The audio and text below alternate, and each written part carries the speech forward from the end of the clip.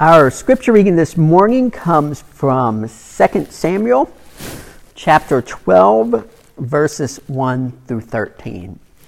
Now, we have been studying together the life of King David, and we pick up with him. He has been king for a while now, and he is actually he's growing a little complacent. His sort of days as a warrior and conqueror are behind him, and we join with him. He's become complacent, kind of lazy, and he has everything he could possibly want. And he goes up on his roof one evening, and he sees the one thing that he can't have. And the rest, as they say, is history. So 2 Samuel chapter 12, verses 1 through 13. Hear now the word of our Lord. The Lord sent Nathan to David. When he came to him, he said, "There were two men in a certain town, one rich and the other poor. The rich man had a very large number of sheep and cattle, but the poor man had nothing except one little ewe lamb he had bought. He raised it, and it grew up with him and his children. It shared his food, drank from his cup, and even slept in his arms. It was like a daughter to him. Now a traveler came to the rich man, but the rich man refrained from taking one of his own sheep or cattle to prepare a meal for the traveler who had come to him. Instead, he took the ewe lamb that belonged to the poor man and prepared it for the one who had come to him." David burned with anger against the man and said to Nathan, "As surely as the Lord lives, the man who did this must die. He must pay for that lamb 4 times over because he did such a thing and had no pity." Then Nathan said to David, "You are the man. This is what the Lord, the God of Israel, says. I anointed you king over Israel and delivered you from the hand of Saul. I gave your master's house to you and your master's wives into your arms. I gave you all Israel and Judah, and if all this had been too little, I would have given you even more. Why did you despise the words of the Lord by doing what is evil in his eyes? You struck down Uriah the Hittite with the sword and took his wife to be your own. You killed him with the sword of the Ammonites. Now therefore the sword will never depart from your house, because you despised me and took the wife of Uriah the Hittite to be your own. This is what the Lord says. Out of your own household I am going to bring calamity on you. Before your very eyes I will take your wives and give them to one who is close to you, and he will sleep with your wives in broad daylight. You did it in secret, but I will do this thing in broad daylight before all Israel." Then David said to Nathan, "I have sinned against the Lord." This is the word of God. It find its way into our hearts and lives this morning by the power of his Holy Spirit. Amen.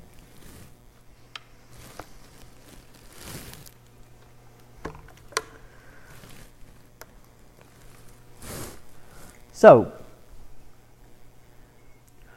what is this story about? What is this story about? Right now, I'm channeling my high school English teacher, who would always ask, "What is this story about?" Right?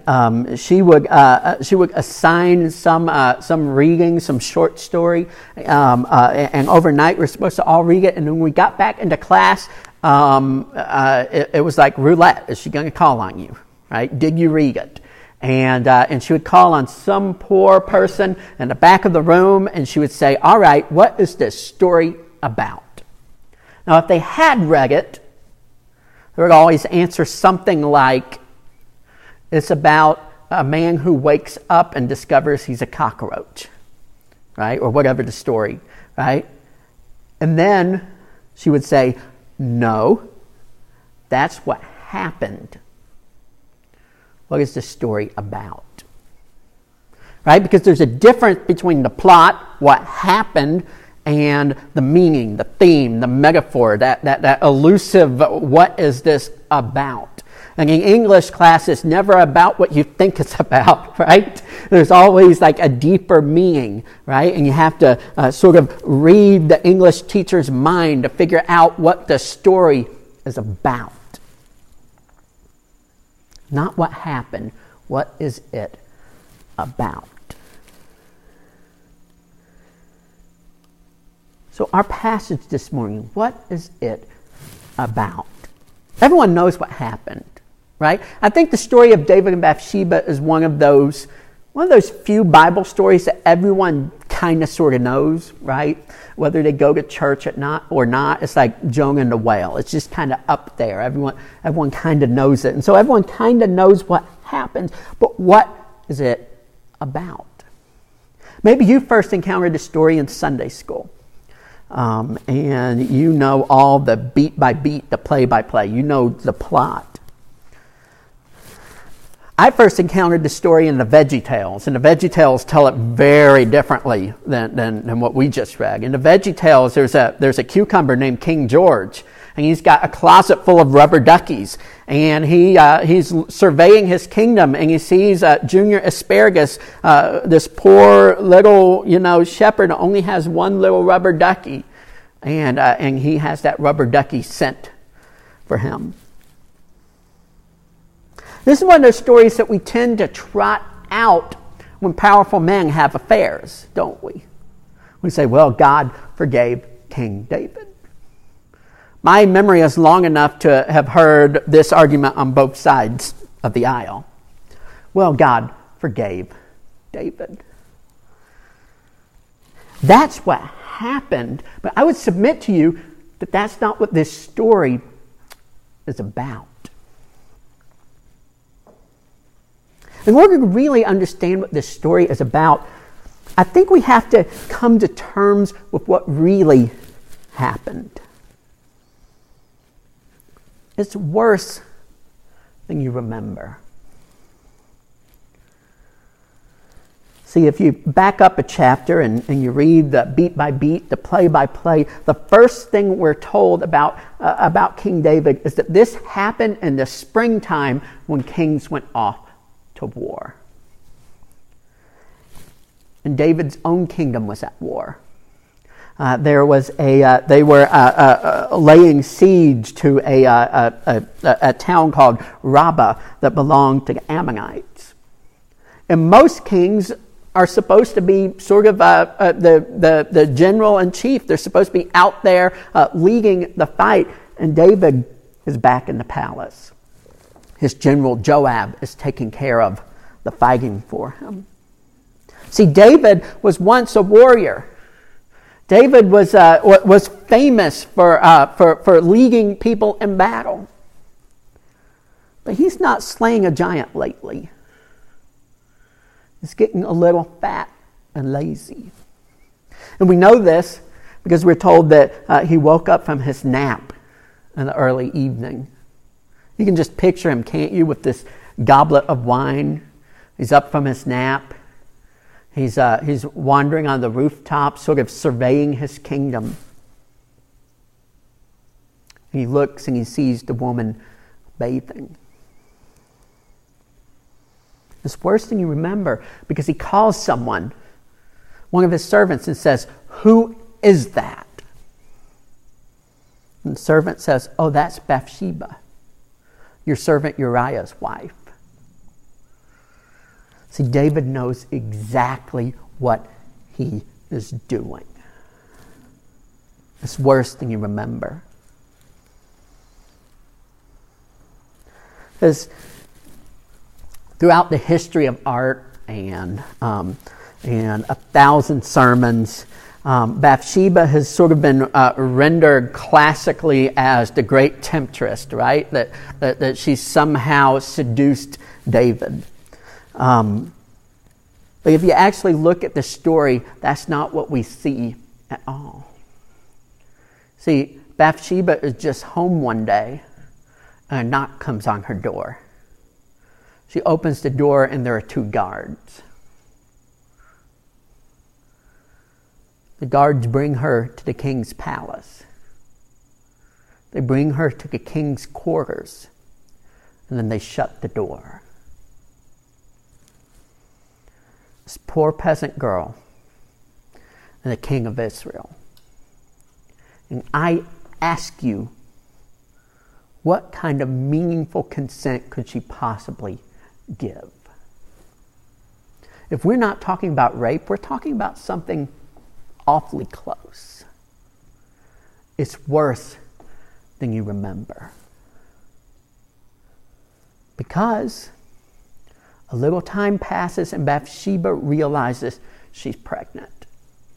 And she sends word to the king. And the king's first instinct is to cover his tracks. The king's first instinct is to pretend that the child isn't his. His first instinct is to let that child grow up in poverty, never knowing that he is the true heir to the throne of Israel, never knowing that he is the rightful king, that he is a prince. So he calls Uriah home from the war, gets him drunk, and says, now go home, spend a little time with your wife. That's his plan, right? The only problem is that Uriah is too good of a Boy Scout. He says, how could I possibly go home and spend time with my wife when my brothers aren't able to spend time with their wives? They're still on the front lines. I couldn't possibly do it. How could I sleep in my own bed when the ark of God is in a tent? I couldn't do it. And so David, realizing that he's not able to cover his tracks, decides to have Uriah killed. He writes a letter to his general Joab. Says, here's what I want you to do. I want you to charge where the fighting is fiercest. And then I want everyone to fall back except for Uriah the Hittite.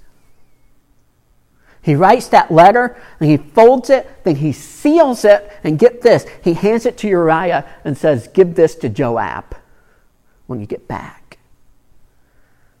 Makes him carry his own death warrant.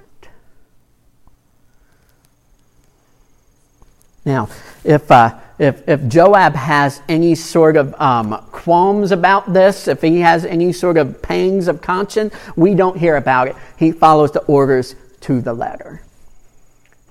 They make a very ill-advised play. And they charge where the fighting is fiercest, and then they fall back, and a lot of people die, and among them is Uriah the Hittite. And then Joab tells one of the messengers, you need to go tell the king what happened. He's going to be angry that he lost so many people. And when his anger starts to burn against you, here's what I want you to say. Furthermore, Uriah the Hittite is dead. So the messenger goes to the king. He says, this terrible thing has happened. We charged in where the fighting was fiercest, and a lot of people died. And the king's anger starts to build, right? He's starting, he's going to take the man to task. And then he says, furthermore, Uriah the Hittite is dead. And then David says, well, I understand. That's what happens in war. In other words, got to crack some eggs to make omelets. It's worse than you remember. Because when Bathsheba hears that her husband has died, she mourns. And the word we're using here for mourning is not like wearing black and showing up at the ceremony. It's this word sabad that means beating your breast and wailing. She's deep in mourning for the love of her life. And David waits 7 days. The bare minimum, 1 week. Then another knock comes at Bathsheba's door. It's the guards again. They bring her to the palace. And this time there's a wedding ceremony waiting on her. It's worse than you remember. That's what happened. What is this about? I'm not trying to make you feel like you're back in your 11th grade English class, right? I know that was frustrating for a lot of people. I was actually pretty good at it because I just made this covenant early on. It's about whatever the English teacher says it's about, right? And I'm going to put that on the test and move on with my life. But you know, a lot of my friends had trouble with this, right? Because they would raise their hand and they say, "Oh, it's about a man who wakes up and it's a cockroach." And she'd say, "No, it's about alienation. It's about the immigrant experience in the 20th century. It's about assimilation in industrial society." Okay? Kind of seems like it's about a guy that wakes up and he's a cockroach. I'm not trying to give you flashbacks to 11th grade English. And if you're one of those people that has trouble with metaphors, it's okay.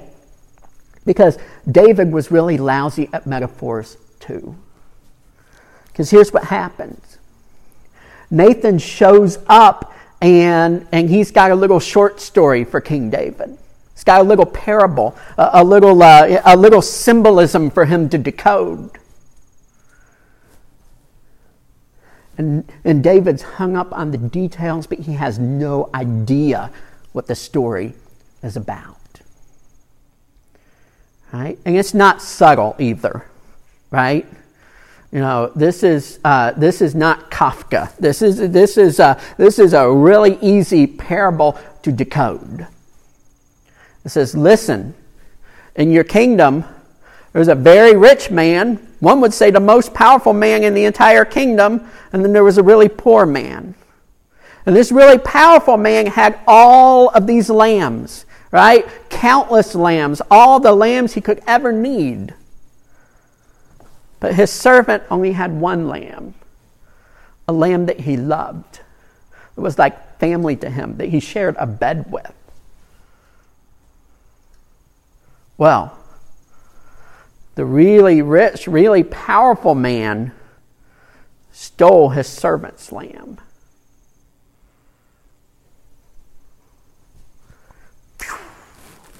Right over David's head. He gets angry. He thinks this is something that has happened in his kingdom somewhere, and he's devising ways to make it right. Add to his growing list of sins, now he's flunking Hebrew literature. Right? He has no idea what is going on. And here's the thing. It is not like David is bad at metaphors. We know from the Bible that David is a skilled poet. Can you think of a more enduring metaphor from the ancient world than "The Lord is my shepherd, I shall not want"? Can you think of a metaphor that has stood the test of time like that? David shouldn't be in the back of the class, scratching his head. David should be at the front of the class with his hand raised because he knows the answer. And yet, this is all blowing right over his head. Because David has so deluded himself. He has lied for so long and in so many ways that he can't see his own sin when it's staring him in the face. See, David can't accept that he's the villain of the story, that the story is about him. In fact, David makes up a new character, the character of the righteous king, right? The righteous king that's going to come in and set everything straight and make everything right. David can't comprehend a story in which he is not the hero.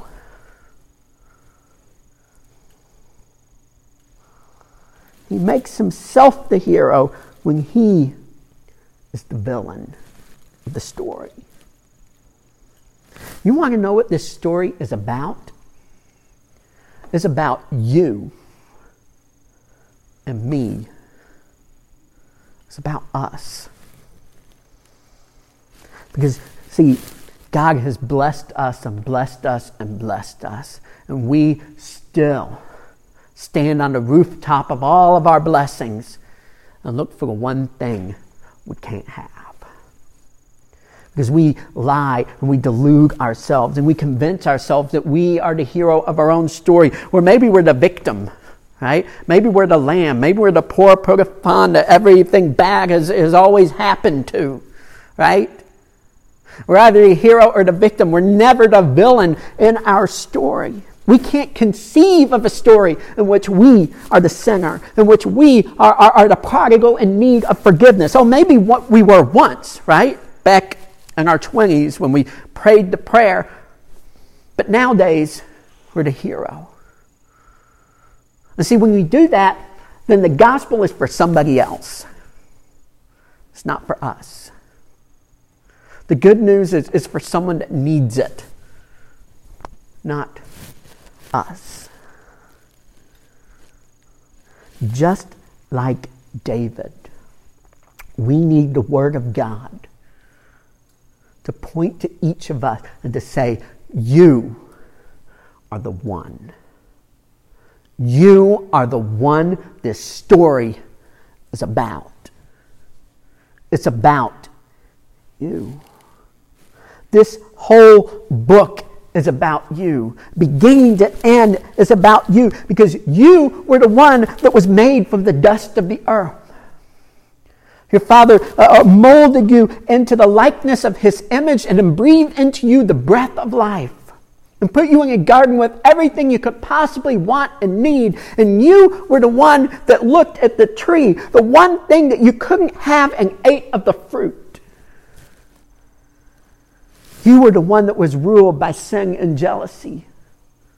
They couldn't stand your sibling being blessed in a way that you weren't, being recognized in a way that you weren't. And so you led them out into the field and you murdered them. That was you. You were the one that God led from captivity, led from bondage. That God rained down bread from heaven on, and you complained. This is great, but wouldn't it be nice to have a little meat? You were the one that worshiped the golden calf. That wasn't anybody else. That was you. And you were the one that stood on that roof and surveyed the kingdom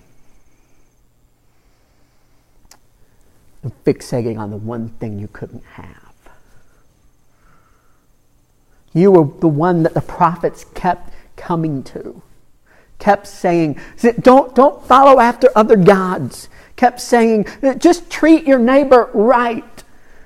You can avoid catastrophe. You can avoid the coming judgment if you just do what is right in God's eyes. The prophets came and you ignored them. And then you were led off in chains to Babylon. That was you. See, we like to cast ourselves as the hero of the story, don't we? We're the ark builders and the giant slayers and the disciples that left everything behind. And sometimes we are, but other times we're the pharaohs. We're the people grumbling in the wilderness. We're the idolaters, and dare I say it, the Pharisees. Because that was you too. You were the one that couldn't stand the words of the Galilean rabbi, that conspired with your friends to put an end to it, had him condemned in a kangaroo court in the middle of the night. That was you. You were the one that sold your friend for 30 pieces of silver. You're the one that washed your hands of the whole mess. You denied him. You spit on him. You whipped him. All of that was you. You stood in the crowd and you yelled, "Crucify him." And until you come to terms with that, until you come to terms with the fact that given the chance, you would drive the spike through the wrist of God, then the gospel has nothing to do with you. It's a cure for a disease you don't have. It's for somebody else. You are the one. The story of King Frederick the Great of Prussia. I've probably told this before. He's touring all of his prison facilities. And as he's touring one of his prison facilities, all the people are calling out from the cells, right? Because they hear that the king is touring the facility. And so they're all, well, I didn't do it. I was framed, because they know he can pardon, right? I didn't do it. I was framed. It wasn't me. I didn't do what they said I did. And the king has become so accustomed to hearing this from all the cells that when he passes one and he doesn't hear it, his interest is piqued. He passes this dark cell and there's no cry for pardon coming from it. And so he turns and looks into the cell and sees this man just sitting in the shadows. He says, "You there, don't you want to call out and plead your case to me?" The man shakes his head and says, "No. I did everything they said I did. I belong here." And the king looks at his guards and says, "Free this guilty man at once before he corrupts all the innocents." There's good news for us. There's good news for us. If we are willing to admit that we're the one, if we are willing to own up to our part, then the king offers pardon. You see, there is a righteous king in this story. There is a king that will come and dispense justice and make everything right. But that role doesn't belong to us. And there is a victim in this story. There is a lamb that shed blood for our sins. But it wasn't us. So in case you're really bad at metaphors, I'm going to lay it out for you. It's Jesus Christ. He is the righteous king. He is the lamb that was slain. He is the hero of the story. And he promises that if we confess our sins, he is faithful and just to forgive our sins and to cleanse us of all unrighteousness. When we make our confession, we make the space in our lives and in our hearts for his grace and forgiveness. So I have a question.